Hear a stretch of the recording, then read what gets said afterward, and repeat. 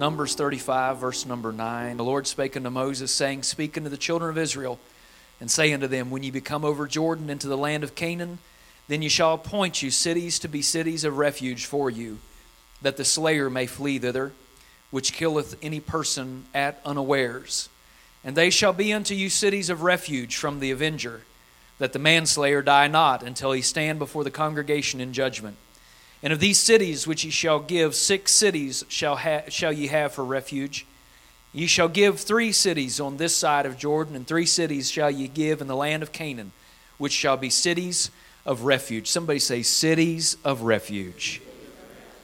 These 6 cities shall be a refuge both for the children of Israel and for the stranger and for the sojourner among them, that everyone that killeth any person unawares may flee thither. Verse 25 says, And the congregation shall deliver the slayer out of the hand of the avenger of blood, and the congregation shall restore him to the city of his refuge, whither he was fled, and he shall abide in it unto the death of the high priest, which was anointed with the holy oil.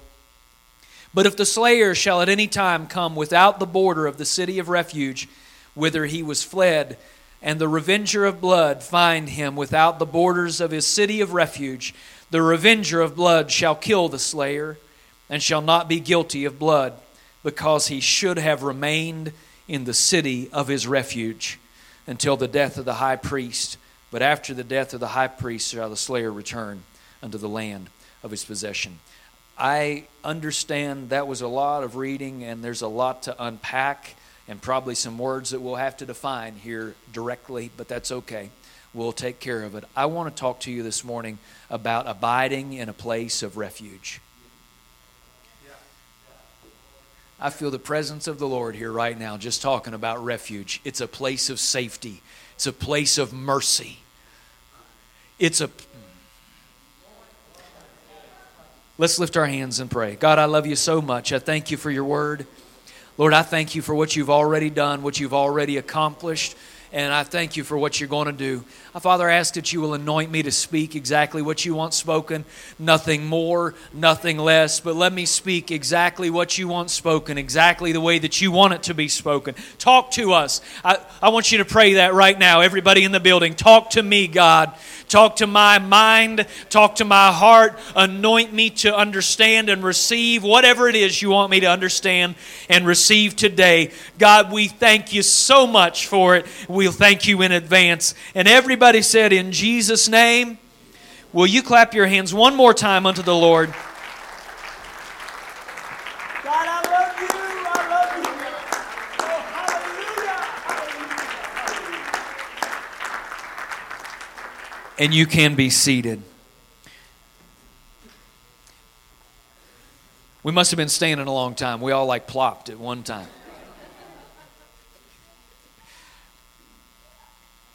Cities of refuge, abiding in the place of refuge. The city of refuge was one of 6 cities.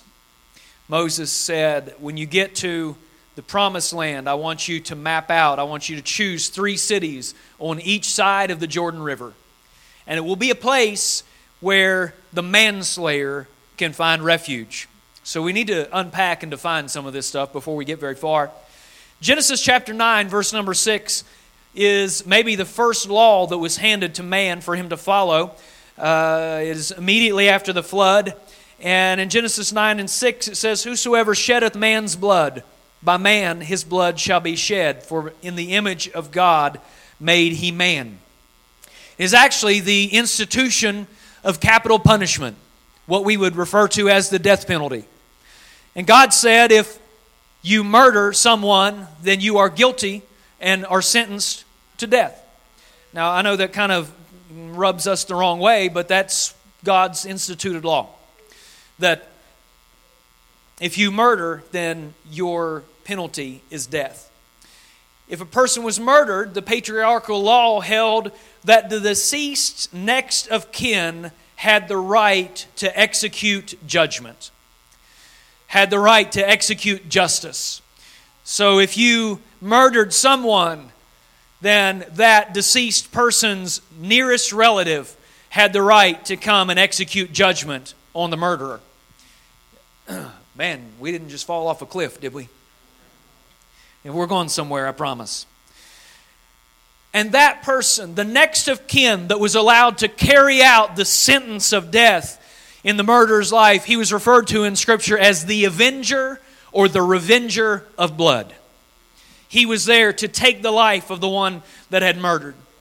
And so the city of refuge was a place for the manslayer to go, who had killed someone, what the Bible calls unawares. In other words, didn't mean to do it. The Bible gives some examples of that. He says if you are out cutting firewood, that's what we'd say in West Virginia, right?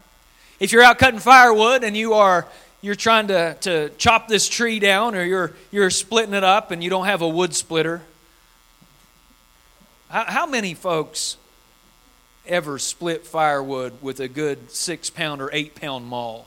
Okay, I'm not talking about a log splitter. All you had to do is run a handle. I'm talking about, okay, all right, so I know who I'm preaching to. You know what I'm talking about. Did any of you folks ever have to have that hickory handle, that hickory handled wood splitter? And the head would be loose, and every couple blocks you got to kind of bang the handle a little bit, drive that. Yeah, okay. So, but the Bible, this has been a problem forever apparently, because it says if you're out cutting wood and that hammer handle comes off the end of your hammer and it hits the guy and kills him, you didn't mean to do it. He says if you're out somewhere and for some reason you push a rock over a cliff. That sounds like Golly Bridge, Glenn Ferris preaching right there, doesn't it? You push a rock over a cliff and you didn't know there was somebody under that cliff, and you kill them with that rock. If something happens and you didn't mean to kill that individual, but nevertheless, because of your actions, that individual lost your life, the city of refuge is for you. He said, before the avenger of blood can catch you, before he can find out that you killed his loved one, you better get yourself to the city of refuge. It was a place to go for people who didn't mean to commit this crime, but nevertheless they admit, I did do it. And so they ran there. The city of refuge was there. So in case you accidentally committed this crime, before that mad relative could hunt you down and get you, you could find a place of safety and they would hold a trial for you. Does that make sense? Okay, and so that is the idea of the city of refuge. It was a place where they could run for protection. I wonder if today we could expand that to our current situation and admit that there are some of us that could say, I have messed up.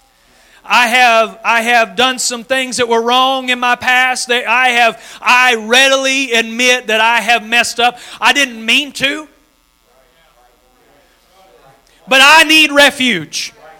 Because there is an avenger of blood that is going to come after us. One day death is going to come. And we better have a place of protection. We better have a place of mercy. We better have a place of we need a city of refuge for our lives. So can I preach for just a moment that God is our refuge? Psalm 46:1, God is our refuge and strength, a very present help in trouble. I'm glad He's very present. I'm so glad that wherever I am, He's very present, and I can lift up. When I need mercy, I can call on the only one who can extend true mercy in my life and say, God, I need your mercy. Oh, hallelujah. I feel the presence of God here. He is a very present help in time of trouble. The eternal God is thy refuge, and underneath are the everlasting arms. 2 Samuel 22 says, the God of my rock, in Him will I trust. He is my shield and the horn of my salvation, my high tower and my refuge, my Savior. Thou savest me from violence. I will call on the Lord who is worthy to be praised, and so shall I be saved from my enemies. Hallelujah. Aren't you glad you can call on that name that is above every name? For the name of the Lord is a strong tower. The righteous run therein, and they are safe.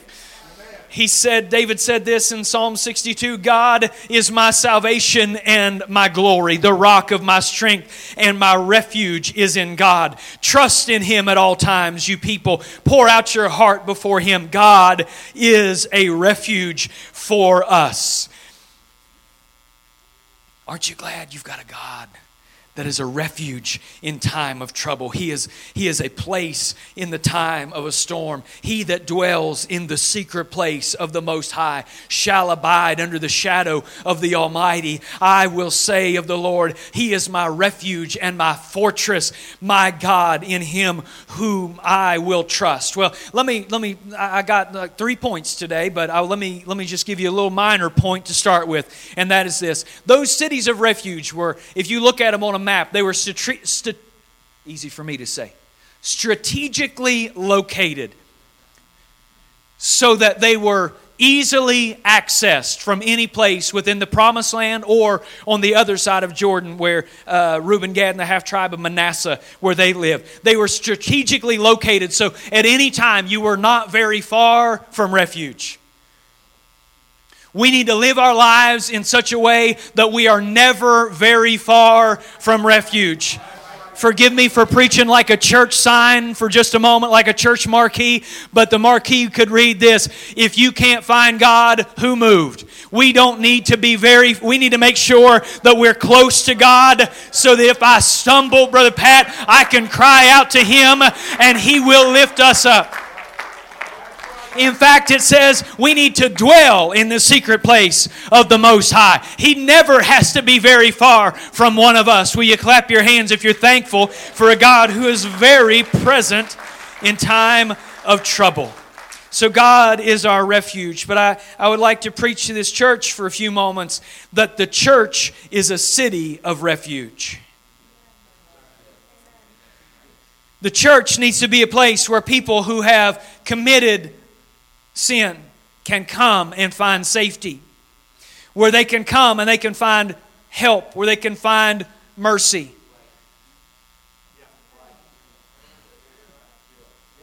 Just elbow somebody and say, this is a place where people should find mercy. This is a place where people should find grace. This is a place where people should find help.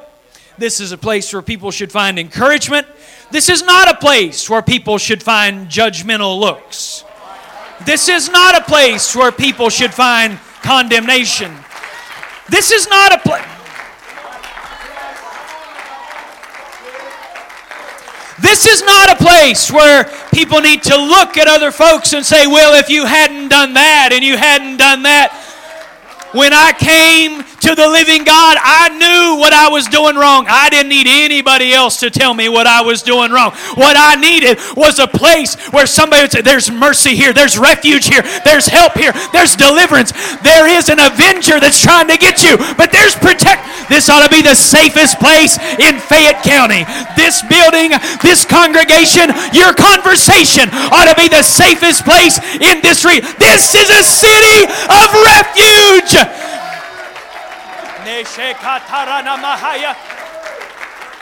Just imagine for me, just a moment, you can imagine that individual who committed that murder, who committed manslaughter, not intentional, but they committed that wrong and they realized, I am in jeopardy of my life right now. And they would hightail it. They would run with everything that was within them to get to the city of refuge. There's folks that are in need of refuge and they are going to run to you. We better embrace them with open arms. We better love them. We better let them catch their breath on our shoulder as they need refuge. Somebody shout, this is a city of refuge. You can be seated for a moment.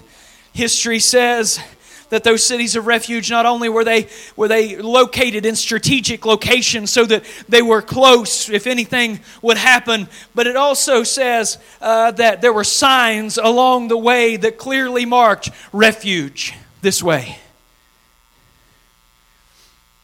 So there was no confusion. There were signs boldly marked refuge. People should know that the church is a place of refuge. It's not enough for us to stand here, sit here inside these walls and say, this is a place of refuge. This is a place where you can come as you are and we're not going to judge you. That this is a place where God's love. It's not enough for us to say that in here. We need to be signs that point the way.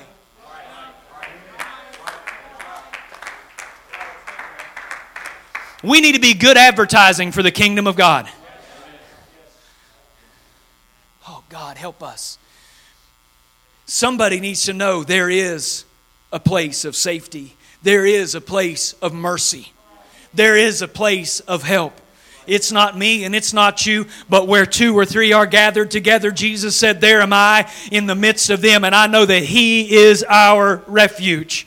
And so we need to be signs that clearly mark the way. You and I point the way to refuge. The other thing that I read this about the city of refuge in history, it says that the roads to the city were always in good repair. Isn't that interesting? Like they wanted to make sure that the path was clean. If you were coming to the city of refuge, there weren't going to be any boulders in the way. There weren't going to be any potholes. Thank you. Thank you.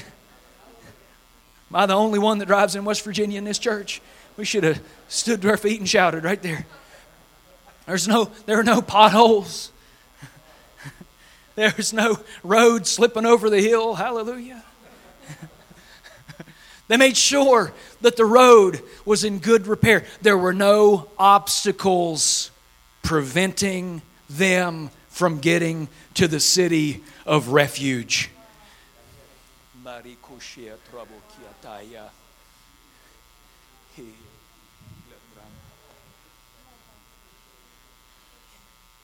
And we better not have an attitude with folks that they think we don't want them in the city of refuge.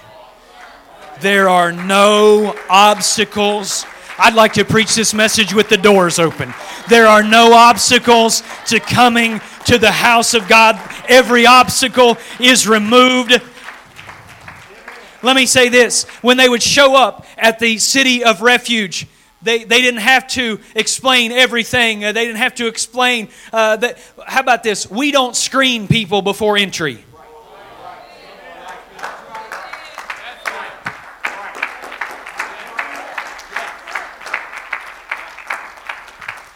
You don't have to meet a certain criteria. You don't have to be a certain color. You don't have to be a certain economical stratus. It's for everyone. It's for everyone. It says that the child, the stranger, the traveler could come. They didn't have to be a child of Israel. They could be a stranger. They could be a stranger. Anybody could get into the city of refuge. All they had to do was run to the city, and they were accepted in the city of refuge. Yeah, hey, the church is for all people, all generations. Paul said this, there's neither Jew nor Greek, neither circumcision nor uncircumcision, neither barbarian, Scythian, bond or free, but Christ is all and in all. Can I put it this way? There's neither white nor black nor Hispanic nor Asian. There's not Democrat or Republican. There's not short, tall, skinny, fat. Whatever your situation, the city of refuge is open to everybody, because at some point, everybody needs refuge. That's why the Apostle Peter would say, the promise is unto you and to your children and to them that are afar off, even as many as the Lord our God shall call. You see, to get into the city of refuge, nobody has to know your story. Nobody has to know we're not doing background checks up here to allow you into the city of refuge. It's a place of safety. Imagine them up here on the top of the wall of that city. Here comes somebody. They look guilty to me.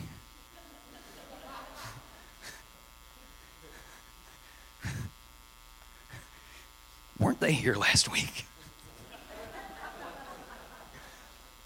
Oh, I know who that is. Yeah, I know who that is. Look at that one coming. Man, do you know what they did to me? Do you know what she said? You see, they had to let everybody in the city of refuge, whether they liked them or not, whether they agreed with them or not. You're getting real quiet on me now. But there's people sitting in this room today, folks could have disliked you very easily before you came to God. Brother Tex, we were sitting around the dinner table the other day, and y'all love Brother Tex. He has a sweet spirit. He was talking about running from the cops on a motorcycle. Am I right, Brother Tex? Oh, yeah. Hey, thank God I'm not what I used to be. Can anybody shout unto God and say, I'm so thankful that I'm not what I used to be? But such were some of you. But you are washed. But you are sanctified. But you are justified by the name of the Lord Jesus and by the Spirit of our God. And so they are out there and they're what we used to be. We need to fling the doors open and say, welcome here. There's change here. That beggar was sitting there in front of the temple that one day, and Peter and John came by there late, and I can just imagine he's rattling that little tin cup.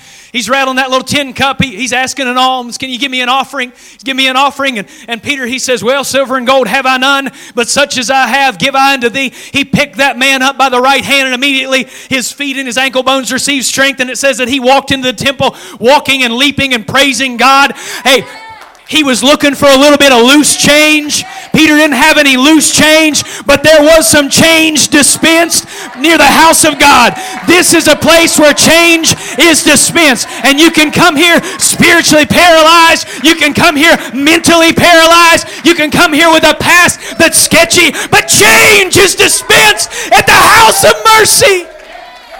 God, I'm so... I wish somebody lift your hands or clap your hands or shout or something if you're thankful that you found a place that God dispenses refuge.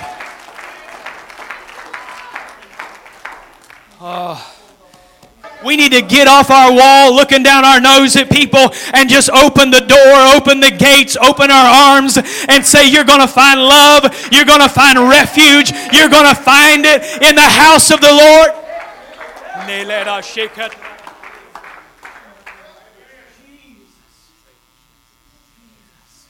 You can be seated for a moment. Joshua 21 is where they actually mapped out and named the cities of refuge. I'm not going to read all of them, but it's interesting to me the way that Joshua records this. Joshua 21:13 says, thus they gave to the children of Aaron, the priest, Hebron with her suburbs to be a city of refuge for the slayer. Verse 21 says, they gave them Shechem with her suburbs in Mount Ephraim to be a city of refuge for the slayer. And he goes down through this list, names all 6 cities, and says, this city is given as a refuge from the slayer, the city and the suburbs. 6 times the city and the suburbs. The suburbs was pasture land that surrounded the city up to 1 mile from the city walls. It was just a buffer zone, an area where the sheep could graze or they could grow olives. I don't know. Anyway, it was this area outside of the city.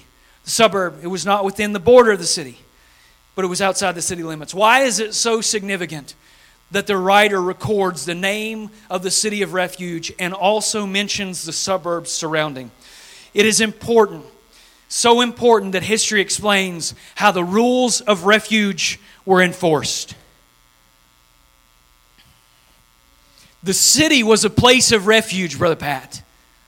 But they enforced this in this way, that if a man was running for his life from the avenger of blood, and the avenger of blood was hot on his trail, if he made it to the suburbs of the city and was still running toward the gate of the city, he was safe even before he got to the city. Somehow the mercy of God extended beyond the city walls. And as long as someone was running in the right direction, God's mercy, aren't you glad that even before you knew Him, His mercy was already reaching for you? But let me preach this for a moment, Church of the Living God. We need to make sure that we're extending mercy beyond the doors of this building.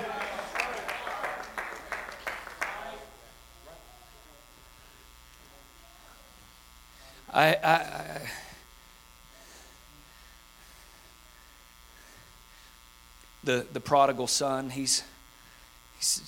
Brother John and I were talking about it this week. There's so much stuff in that story to preach. But that young man comes to his father and says, Father, I want my inheritance. I want the inheritance that falls to me. And so his dad divided the inheritance and gave that young man his inheritance. And the Bible says that he left his father's house and he went to a far country, and there he wasted his living he wasted all of his father's goods on riotous living. He went out and he lived it up in the world, and he realized when he finally got to the end of everything, my servants are better off in my father's house than I am here outside of my father's house. And so he says that he came to himself. He said, I will go to my father's house. And somebody say, in the right direction. He's going in the right direction. He said, I will go to my father's house, and I will say to my father, I'm no longer worthy to be called your son, but I will be like one of your hired servants. So he starts that journey back to his father's house. And the Bible says that while he was yet afar off, he was moving in the right direction. While he was yet afar off, it says the father went and met him in the road. Church, we need to meet people in the road. We need to do more than, hey, come be with us in service 10 a.m. on Sunday, 11 a.m. on Sunday, or 7 o'clock on Wednesday. We need to go meet some people in the road. We need to meet some folks in the suburb and extend mercy out of the city of refuge. Look at your neighbor and say, it depends on which direction you're going. See, here's how history says that this was carried out, is that if that individual was running toward the city of refuge, even though he hadn't made it inside, that refuge, that mercy, that protection was extended outside.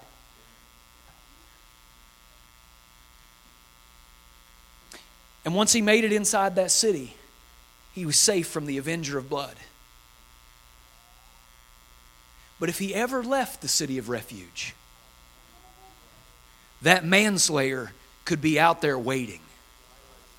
The avenger of blood. The avenger of blood could be out there waiting. And it says if he ventured out into the suburbs, the avenger of blood could take his life and not be guilty. In fact, history says that while they were running toward the city of refuge, even though they hadn't made it, they were safe.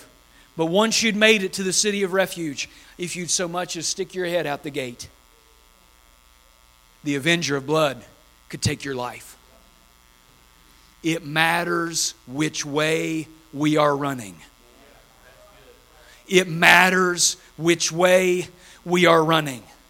I'm going to say it again. It matters. This is one of these biblical principles that's so ingrained in my spirit. I can't even explain it. But it matters which way that you're running. If you're in the church, we better make sure we're still trying to grow. We're still trying to get closer to God. We're still trying. Because once we make a decision, I don't think I'm going to do that. It doesn't matter if you've made it outside the suburbs. It matters which way that you're going. That prodigal son, I'll talk about him again. When he said, Papa, give me my inheritance, he walked away, and the father never reached his hand out to try to keep him in the father's house. But when he turned and said, I'm going to go back to my father's house, the father, Phillips Craig and Dean song, mercy came running. If we're going toward God, He's coming toward us. But if we're headed the other direction, God will not hold you captive. God will not make you serve Him. God will not make you consecrate. It matters. That's which way we're running.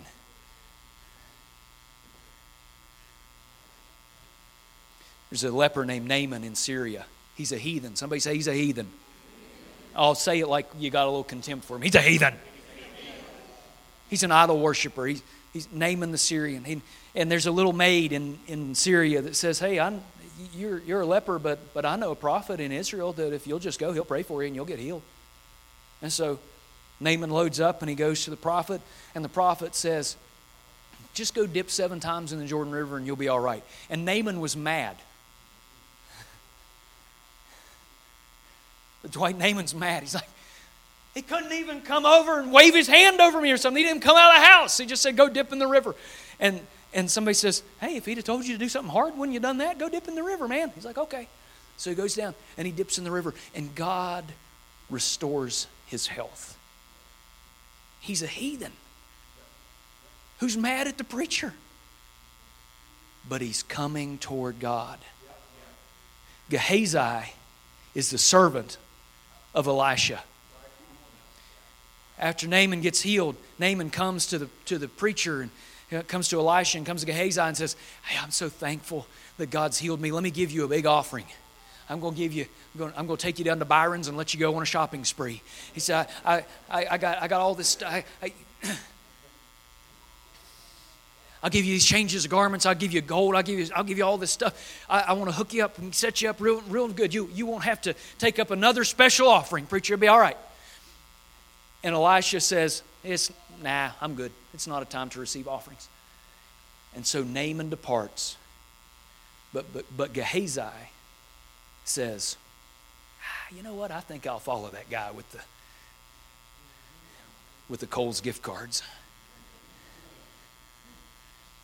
And so he follows Naaman, and he says, oh, hey, Naaman, Papa, he changed his mind. Can we have a couple of suits and some folding money? And Naaman says, oh, absolutely. Gives him that. Gehazi comes back to the little hut where Elisha and Gehazi were staying. And when Gehazi opened the door, Elisha says, where you been, man? And Gehazi says, oh, I've been around.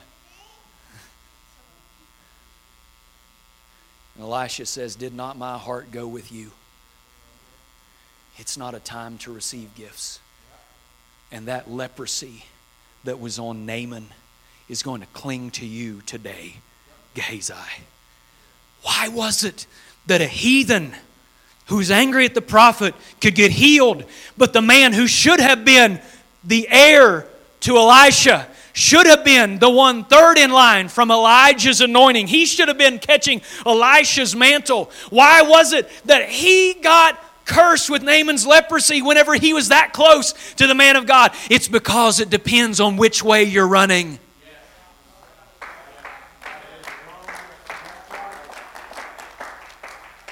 Gehazi was used of God. Study this out. This is an interesting study, Brother Brad. Study out the miracles that Elisha did. He didn't do hardly a one. He delegated. He'd say, Gehazi, go over there and do that. Gehazi, go tell him that. Gehazi, he was used by God in a powerful way. But whenever he turned and started to walk the other way, the mercy of God was no longer available to him. Why? Because it matters which way that we are going.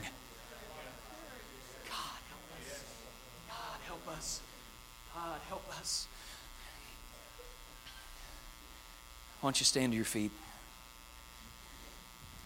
Look at your neighbor, tell him it matters which way that you're running. God comes to Abraham. He says, will I tell my friend Abraham what's in my heart? And so he tells Abraham, I'm going to go down to the city of Sodom and Gomorrah, and I'm going to see if it's really as bad. I'm going to go see for myself. Pronounces judgment on Sodom and Gomorrah. The angels go to Lot's house and they say, you better get your wife, you better get your kids, and you better get out of this place because judgment is coming to the city of Sodom. And it says that judgment had started to fall, and Lot and his wife lingered. And so as Lot and his wife lingered, it says that the angel of God grabbed them by the hand to bring them out of Sodom. He said very specifically, Brother Pat, don't look back. And so here comes Lot, here comes Lot's wife, here come his 2 daughters, and they're coming out of the city of Sodom. And as they are leaving, fire and brimstone are falling on the city of Sodom. And as they are going out, and they're holding hands with the angels, Lot's wife turns. And it says it's not that she glanced back. She wasn't observing what was going on. The word means that she turned and longed to go back.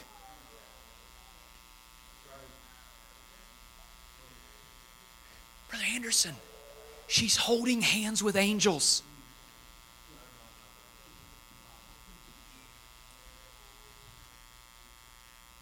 But it matters which way that we're turned. God, I don't know about anybody else, but I need refuge. And whether you have been in the church since the carpet was laid and before, or you just walked through the door today, we better make sure that we're running the right direction. Because if we're running the right direction, there's a Father that is coming to meet us. But if we're running the wrong direction, we're going to wither. We are going to be spiritually cut off. We're going to end up being spiritual lepers. Like, God, help us to run the right way, because there is a city of refuge. I wish you'd throw your hands in the air right now and begin to talk to the Lord.